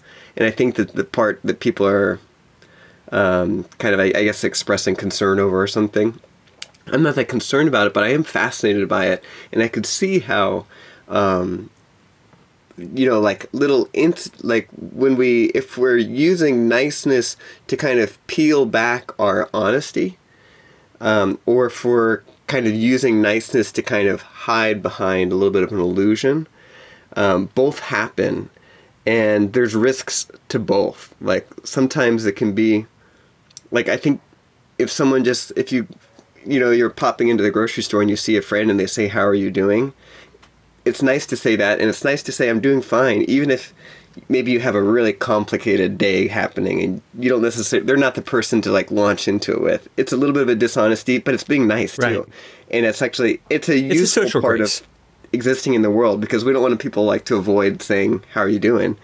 But there's also this risk where, like, some people would never, you ask them how they're doing, no matter how much space there is, no matter how close you are, they have a hard time really revealing the whole, because they're kind of, like, because of niceness, afraid of sharing the full version of it. This isn't a critique of niceness. This is just kind of fascinating way in which we have to, like, kind of wonder about the details of getting into the nitty gritty of it. Yeah. How do we avoid, like, all of a sudden being part of a group where maybe, like, a lot of people are, like, not behind a political figure, say, but they're kind of, like, going along with it because their friends are going along with it. Or, like, I think things happen like this in spiritual groups. A lot of times, like, critical thinking is almost, like, not thought of as very nice. That's exactly it. That is exactly it. Having an unpopular opinion when you're afraid to voice it because you don't want to create turmoil within your peer group and be seen as someone who isn't nice. Yeah, that's a limitation of a lot of our view of what the word nice means. For me, that's not what nice is. For me, that's a limited view of what nice, socially acceptable behavior is. But, everybody out there, you have your own version of what nice is and what it means to be a little bit nicer. We're just here to try to help you have the confidence to pursue that. Upsetting the apple cart, challenging your friends, having a different belief, these are all super nice things. It's up to your friends and your peer group to choose how they want to respond with kindness, with kindness or not. I remember you did a whole series of questions online for, like, a year or more where you're asking questions of the day. Yeah, and many of them were controversial somehow. It seemed like they definitely stirred up a lot of discussions and stuff. But that was, getting back into our reflections, I also think that your online presence is awesome in that way, that even with your commitment to niceness, that you're still stirring in thanks. those like harder to answer questions. And I don't see you as someone who's like hiding behind niceness to any degree. No, I have. There's not a lot of people in my life who would say, "Yeah, Todd is the nicest guy I know." Okay, not at all. I don't think there's one person that would say that, and mean it. They might say it. They're not going to mean it. But that's because I think it's hard for folks to equate difficult conversations and getting in there and really asking, why do we feel this way? Because oftentimes when I ask a question of someone, it's because I'm trying to get a clue as to why I feel a certain way. And it's in exchange with others that I start to learn. But if I'm creating discomfort in someone else to learn more about myself, then I get back to, and I get in my head, wow, is that a nice thing to do? I'm kind of, I'm creating disharmony to find personal harmony. What's that all about, Todd? And then I did rabbit hole after rabbit hole, right? Yeah. So super nice challenge. I'm not even going to go down. Super nice challenge. This is, each guest gets to issue a challenge to the listeners and to the members of the Super Nice Club. And if you're a listener of this podcast, you are a member of the Super Nice Club. You just jumped in. That's it. That's all you have to do. Or follow us on the socials or whatever. Don't have to, though. Do you have anything that you want to put out there for people that can sort of make their world a little bit nicer place? Something that they can do? Well, I'll reinforce something that I said later, because I really do think that one of the most powerful gifts that we have to give each other is listening. And just kind of taking a moment to be silent and receive someone, I think is one of those powerful gifts, no matter how much money you have, whatever gift you could buy a person, but to actually be able to kind of just sit there and let them be and witness them in their life, in their moment. It's the supreme, it's what I'm craving in my social interactions, and it's what I aspire to do, and what I want to invite more and more people into doing is just kind of just staying present and listening. Stay present and listen. That is a challenge that we should have every day, and eventually maybe it'll become a habit. Okay, and then what about a question for me? You also get to ask a question of me. This is the part that I'll answer anything, curveball, straight shot, whatever you want.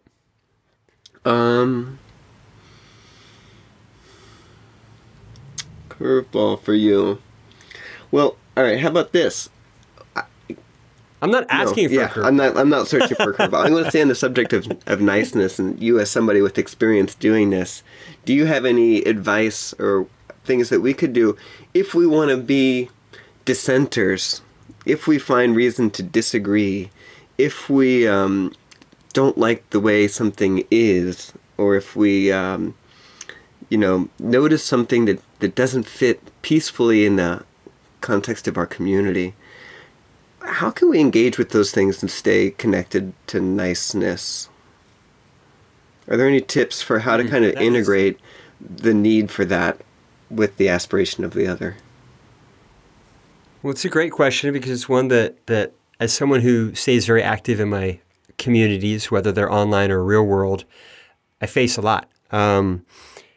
Right now, here in Los Angeles, I've already found a battle, a battleground, and that is between a group of homeless veterans who live near me, just on the other side of the fence from the Veterans Administration that has room to house 5,000 people, and they don't house them there, and a group of developers and developer lobbyists. And that fight is very one-sided. On one side, you have a group of homeless veterans who have zero power and very little agency. And on the other hand, you have billionaire developers, billionaire veteran developers. I don't know. And it is hard for me to call out the hypocrisies, call out the illegal actions. I mean, I'm not calling them out on my own, right? I'm working with a group of people. And to do so in a way that is always constructive, because I get frustrated, right? I get frustrated with the vituperative replies that I'll find, especially on Nextdoor. I've heard that it's extremely contentious on there. I've never gotten into it, but oh man, there's so much hate, racism, and a lack of compassion. And so when I'm there saying, hey, here's a situation and here's the reality, and the people around there are just saying, well, all the homeless people are drug users and they need to lift themselves up by their own bootstraps, and they're this and they're that and they're criminals. I mean, these sweeping generalizations, I just get, I start to feel upset about it. And so to your question, how do I provide information that's constructive that people will listen to when I know that they're reflexive hate, in the face of reflexive intolerance, in the face of reflexive small-mindedness?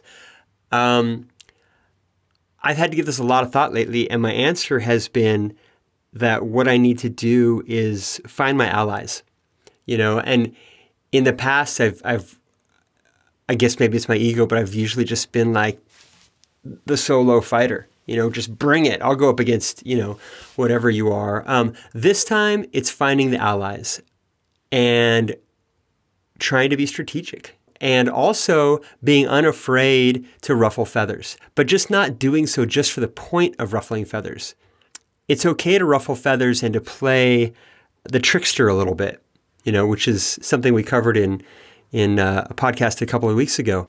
I think we have to give ourselves permission to stir the pot a little. And if some people are going to react poorly to it, as long as our intention behind stirring the pot was to open up a conversation, a community-wide conversation, I think it's okay. I'm kind of rambling here because it's such a big question for me personally. I think we should give ourselves permission to stir the pot. We should give ourselves permission to upset our friends and neighbors, realizing that they have to choose to be upset. And if a racist chooses to be upset in my neighborhood, I'm sorry, I don't care. I think that the greater good is being done by having them being exposed. I don't think that you have to be nice means to just say, oh, well, I have these homophobes that are posting all this hateful stuff, and rather than call them out and publicly call them out, I'm going to take the high road and be nice. It's the flip side of what we're saying earlier, right? Kind versus nice. And nice can be this phony social grace. No, I think that you don't have to be a pacifist to tackle some of these things. As long as you know in your heart, and if you're capable of having honest conversations with yourself, which can be hard to do, especially when it's an emotional situation, and you know that there's a tactic and a strategy behind what you're doing, and the end result, you think, in the moment at least, is going to be a nicer world for whatever your fight may be, I think it's okay. I think we have to give ourselves permission to have dust-ups. And maybe it's just because that's what I do. I'm always going in, creating dust-ups. I'm giving myself permission. Well, you're giving us permission too. Posthumously. But I really do think that there's a nice way to do it. And it is a razor's edge. It's kind of like, comedians, like our very best comedians, people like Dave Chappelle, Lenny Bruce, the ones that are also social commentary, they tend to offend a lot of folks in the process of calling out hypocrisies. And the people who are offended the most are typically the ones who are transgressors. So I think they serve a very useful role in that way. Our comedians, they are sort of our court jesters, and they can really show that most power is illusory. There's no sheik, there's no billionaire, there's no gang member who runs the big Mexican gang or cartel or Russian gang or mafia that has any actual power. All that power is power that we give to them. We choose to give to them through fear. There is no power. There's no president with any power. There's no attorney general with any power. They're all given power by us because we're trying to be nice by not resisting, or we're afraid. I don't know where I'm going with any of this, so I'm just going to stop talking now. If you're still listening to this podcast after this answer, bravo. I tell you what, here's how I'm going to make it up. Here's how I'm going to fix it. If you're still listening to the podcast after that incoherent answer, message me. I'll send you free stickers in the mail. Hey, I listen. Super Nice Club, just to heal that wound. You can slap them all over. I loved it. The thing that poked out for me the most is that niceness is compatible with a willingness to offend.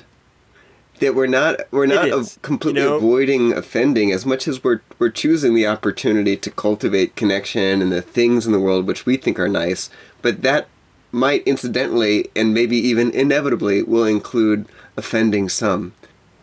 I've got to ask then, you're thinking about it. What is it in your local community that you are finding that's troubling? Oh my gosh. There's so many things that come up. One of the things that comes up daily, I don't believe in astrology. I used to. This is just a kind of a trivial example. Is it important whether people do or not? I don't know. I think there's a great opportunity that awaits society the more and more we step into like a literacy with scientific kind of understanding. Mm-hmm. But whether it's true or not is almost less to the point than like when I show up at a party, I meet someone and they ask me my sign. Do I want to crack open our first conversation is like me explaining all the data and the evidence that's kind of led me away from astrology, and that I don't think that it's a legit thing, or do I want to just say I'm a Sag, what are you? And then kind of move forward, and if we go into a deeper friendship, then maybe we get to talk about that later. And these kinds of little bits and pieces, I feel like kind of add up to a lot sometimes, where like there's kind of this dance, like when do I actually step forward with my ideas and when do I contain them? And then now we're getting into where we're having these really important conversations about race and politics and like justice and these things. And including in these perspectives is some instructions about who gets to participate when and how, and like it's kind of like there's a demand that's kind of it's increasing. And I'm often finding myself at like a little bit of a loss of, well, when do I need to like kind of listen and step into a more passive role, or when is it the right time to step forward, risk offending someone because I care about something, or like or just because the truth of something from my perspective. I'm not sure there's an answer to this. It's just a dance that I know that I'm often dancing and excited to kind of collaborate amongst each other, like moral support, I guess, is like, when do we do this? How do we do this? Well, if you have the temerity to defend science, I think you're lost, right? No, if someone, on astrology, and for everybody who is a fan of astrology, that's great. I think if somebody leads a conversation, like they haven't met you before, and they lead the conversation with, what's your sign? They're telling you that is very important to them. So it's going to come up later, if that's what you lead with. So I think you have a couple of choices, or at least I do in these instances. One is you just say, well, okay, cool, that's not for me. And you explain why maybe indoctrinating children into believing that they belong to one of 12 tribes and that their personality types can be defined as such, such, such, and such. And so trap them into fulfilling that, reality. If you want to limit your children's perspective, tell them what sign they are when they're young. It's a great idea. Or just make up a sign. That's what I do. I just make up a sign. I don't tell them my sign. And then they go along believing a certain thing, and then maybe later I'll say, by the way, I'm not. And because I think that is a little bit of a mindfuck for them. Because if I tell somebody that I'm a Sagittarius, and we have a conversation for 2 hours, and they have framed things neatly to fit, and you say, oh, by the way, I'm a Gemini. Of course, it'll be a little bit of a tweak, but really they'll probably go, oh, but what's your rising sign then? Or whatever. Like there's a way to tweak it back in there, right?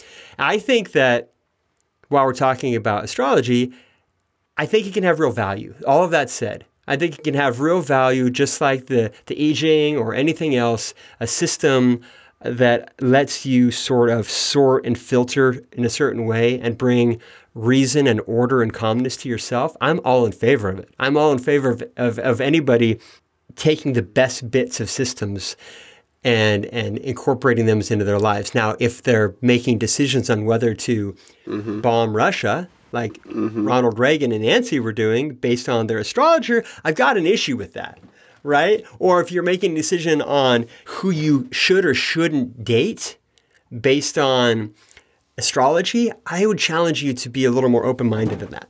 Probably losing 13% of the audience here, but I don't think that there's anything wrong with you saying, hey, if you're going to lead with astrology, I'm going to lead with science. And now we know where we're at because it's going to come up later. But you do it in a kind way. You know, you don't have to say, well, you know, your worldview is bullshit.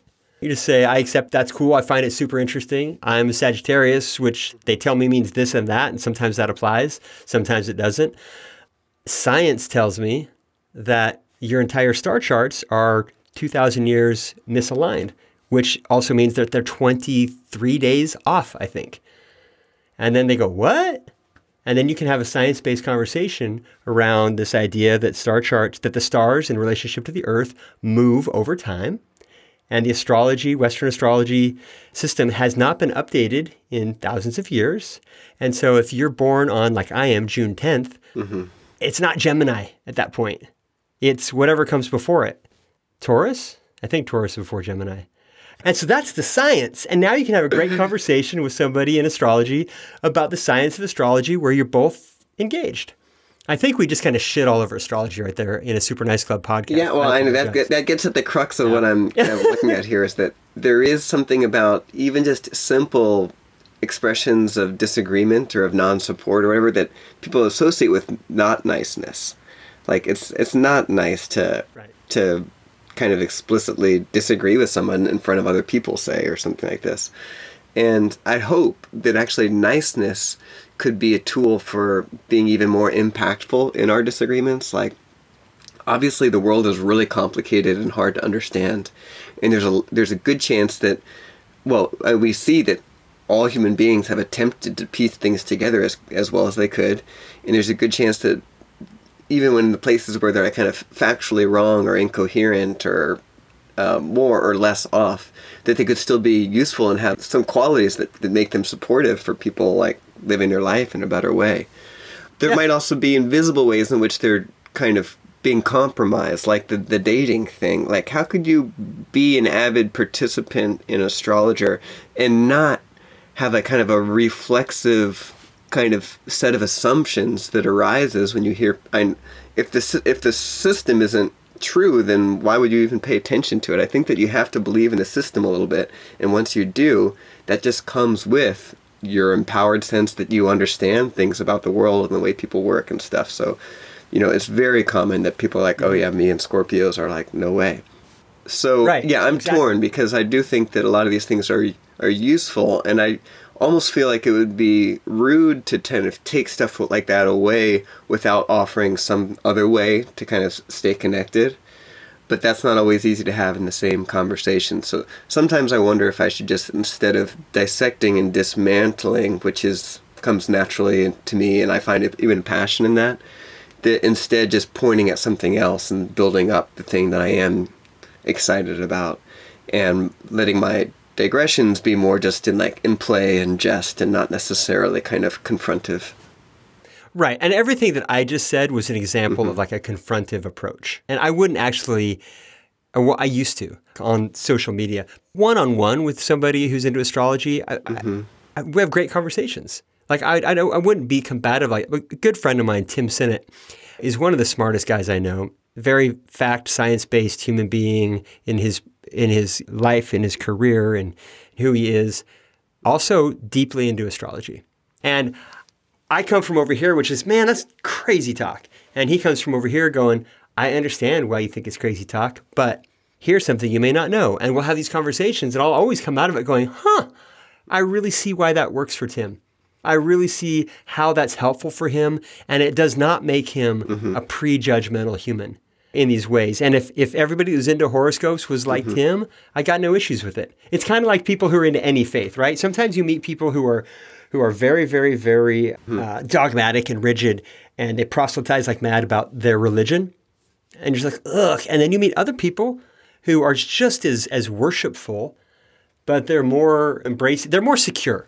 If you're super secure in your faith, whatever your faith may be, and that includes astrology, you don't get offended. You just don't. So if people are listening to what you and I are saying about astrology and getting offended, that points to maybe some work that needs to be done on their secure feelings about that system. It also points to you and I kind of being assholes about it, in a way. I mean, that's fair, right?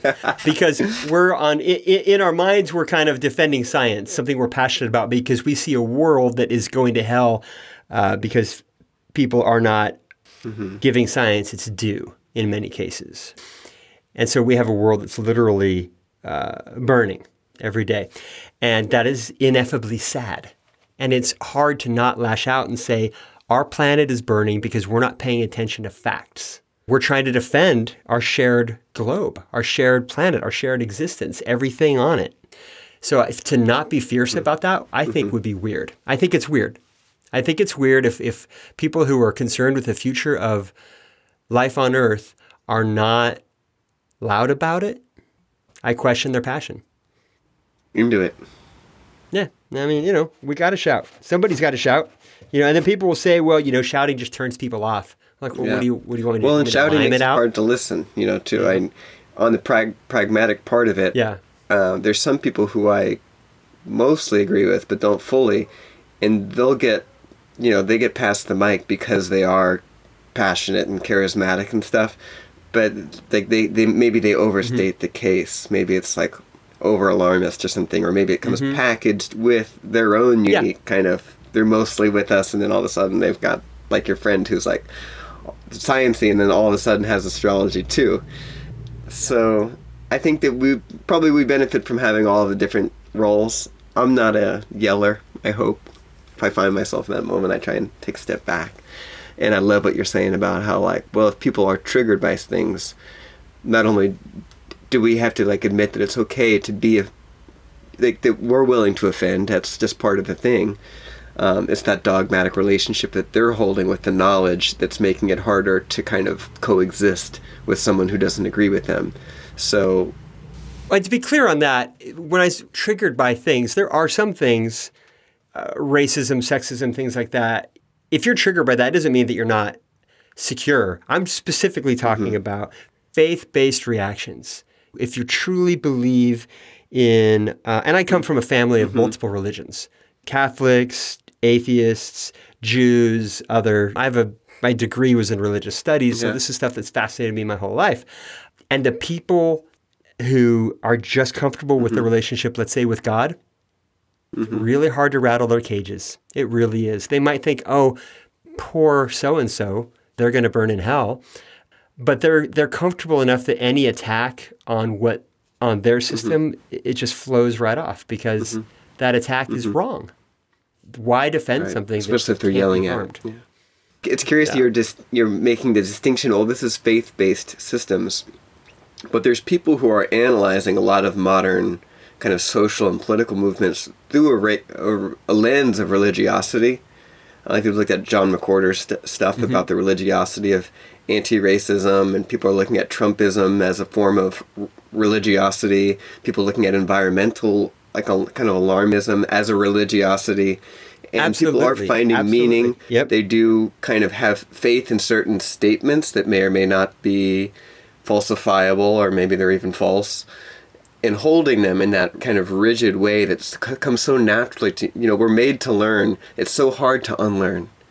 That's just kind of one of the foundational challenges of human beings, especially living in a world where it's changing so fast. We kind of absorb these ideas early on, comes so naturally to learn things, but we don't really have a built-in mechanism for taking a culture out of a person and replacing it with another kind. That's something we're trying to figure out how to do, and maybe stuff like yoga is part of the mix of things that we're trying. How can I soften up my sense of identity so that I can kind of purge what's no longer needed and invite in more useful stuff. But yeah, there's not a huge gap from my perspective between the kind of religious faiths and political faiths. I agree. The religious and the political taint and color everything right now. at least in our world, the one that we share. And the tribalization is insane. You were talking about taking one part of culture and replacing it with another type of culture. I just wonder sometimes, way out of my depth here, but if tribalization isn't built into our genetic code, right? We're going to have our yoga tribes. We're going to have our Oregonians who hate Californians, that tribe. We're going to have San Francisco high hates school LA. tribes. LA hates San Francisco. Yeah, when I went to high school, we chanted out our class years against each other. Your high school hates the other high school, but each class is against the other class. There's this tribal, this warring nature within us that I don't know what to do about that. I don't know how to get us to come together. I do believe very strongly that a truly nicer world has much less tribalization. I thought that maybe COVID would bring us together, that whole the common enemy thing. In this case, it seems like it might have contributed to the exaggeration. It's pushing everyone away from the center. Yeah, it hasn't. We're not at our best right now. I still believe that we can do better.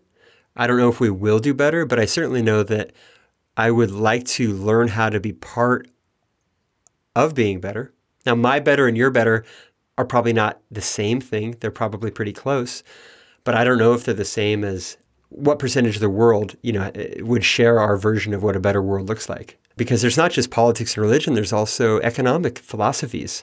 Yes. That split people wildly. Redistribute wealth? What? You communist! These are big things. Have you read the Jonathan Haidt, Righteous Mind? I have. Oh man, that book I love that time book. to get through. That book was much smarter than me. I thought that was one of the most useful, kind of practical guides to opening my heart to conservatism and kind of these worldviews that I haven't understood before, and kind of getting at that there is a universality of kind of the instinctual, built-in moral systems, but they kind of expressed in these various ways, and even something like fairness. Everyone agrees fairness is better than non-fairness, but what fairness is can is fairness that everyone has the same opportunities, the same access, the same wealth, or is fairness a true meritocracy where whatever you do you get to keep, and whatever you build you get to keep? And even just kind of seeing how both of those are, I think, sincere aspirations towards fairness, but that they butt heads, and they're they're probably both dangerous to go fully into either direction, but they're both also kind of legit as philosophies. And so the job of a society is to kind of dynamically negotiate where can we find enough overlap that we can all kind of play along and coexist while we're here. In a lot of ways, I think that project is getting easier with technology. We have the means to do so much, and there's so much abundance in our world now, and there's so much, we've kind of made so much progress in safety and education, and we have Wikipedia, and the list goes on and on and on. It's so incredible. And so now, how are we going to get to that point of cooperation so that we can actually start to solve the real problems that do exist as they continue to arise? Inevitably, they will. My contribution is to stay soft, to stay curious, to respect the humanity of all the differences, to do my best to listen and feed back to them that I understand where they're coming from, and then start seeing how gracefully I can actually embody and express the world that I want to live in. Well, here's my big takeaway from talking to you now for the past couple of hours is that, and as we've just sort of openly riffed on things, you're someone who I look to, as I said before, that inspires me. Just the way you carry yourself through the world. I'm like, oh yeah, for me to be my nicer self, I would like to learn some of the lessons that this guy over here is embodying. And yet, we're having this conversation about making the world a nicer place, and we're not afraid to expose some elements of our worldviews that some people who are listening might think, well, those aren't very nice. We're all wrestling with this. We're all trying to figure it out. Just because I have a super nice club and a podcast about being nicer and the passion of your work doesn't mean I've come remotely close to figuring it out.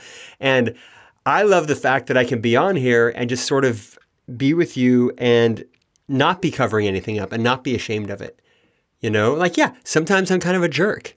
And sometimes I approach conversations the wrong way when there's somebody whose worldview I don't agree with. I'm just trying to get better at it. I'm trying to be mindful about it.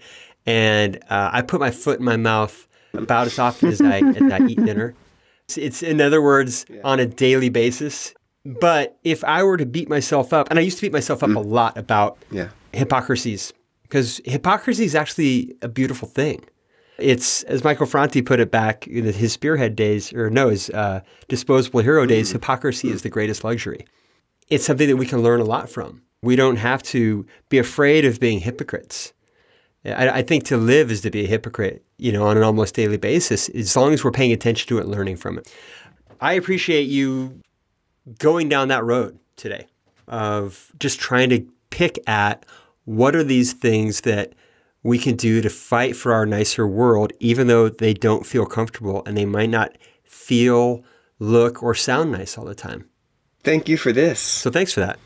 And thank you for that. Can't wait for this beast COVID to get over, because Ojai's not far. Love to come up and hang out, check out your studio up in the canyon. Thanks for your time. Really appreciate it. I really do, Oliwa, Stefan, Sparkletooth. You brilliant man.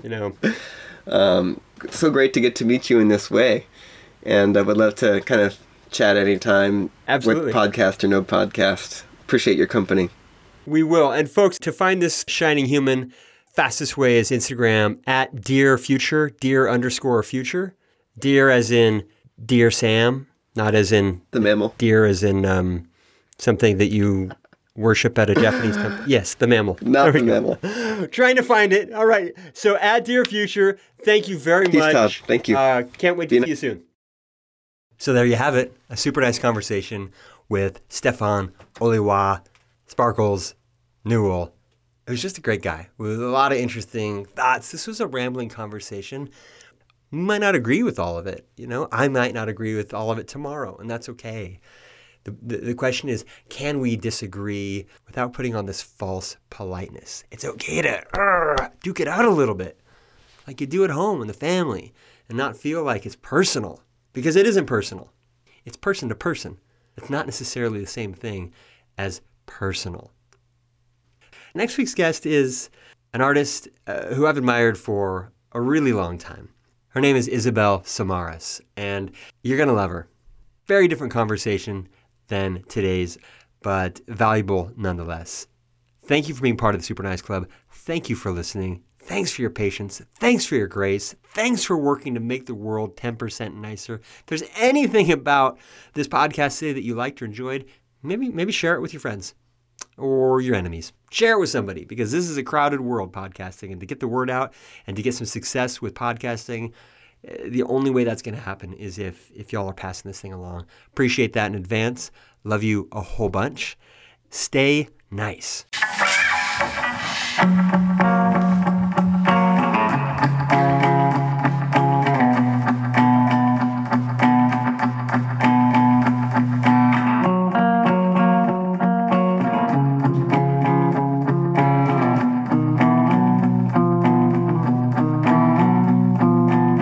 If you wanted to be nicer, then you could lend a helping hand.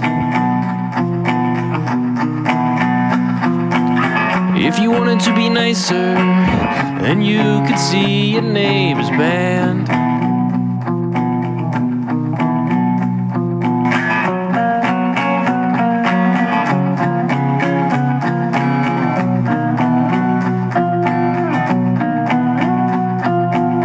If you wanted to be nicer, then you could put away your clothes.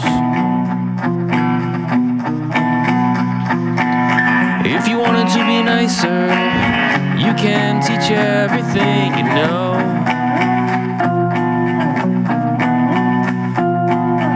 And all we ask is that you just become 10% more nice.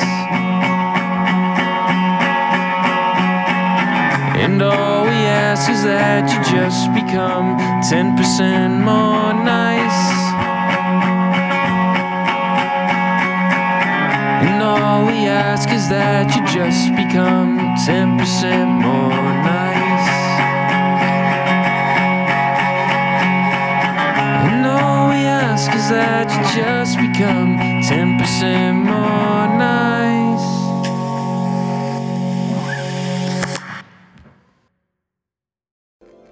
So what? Big deal.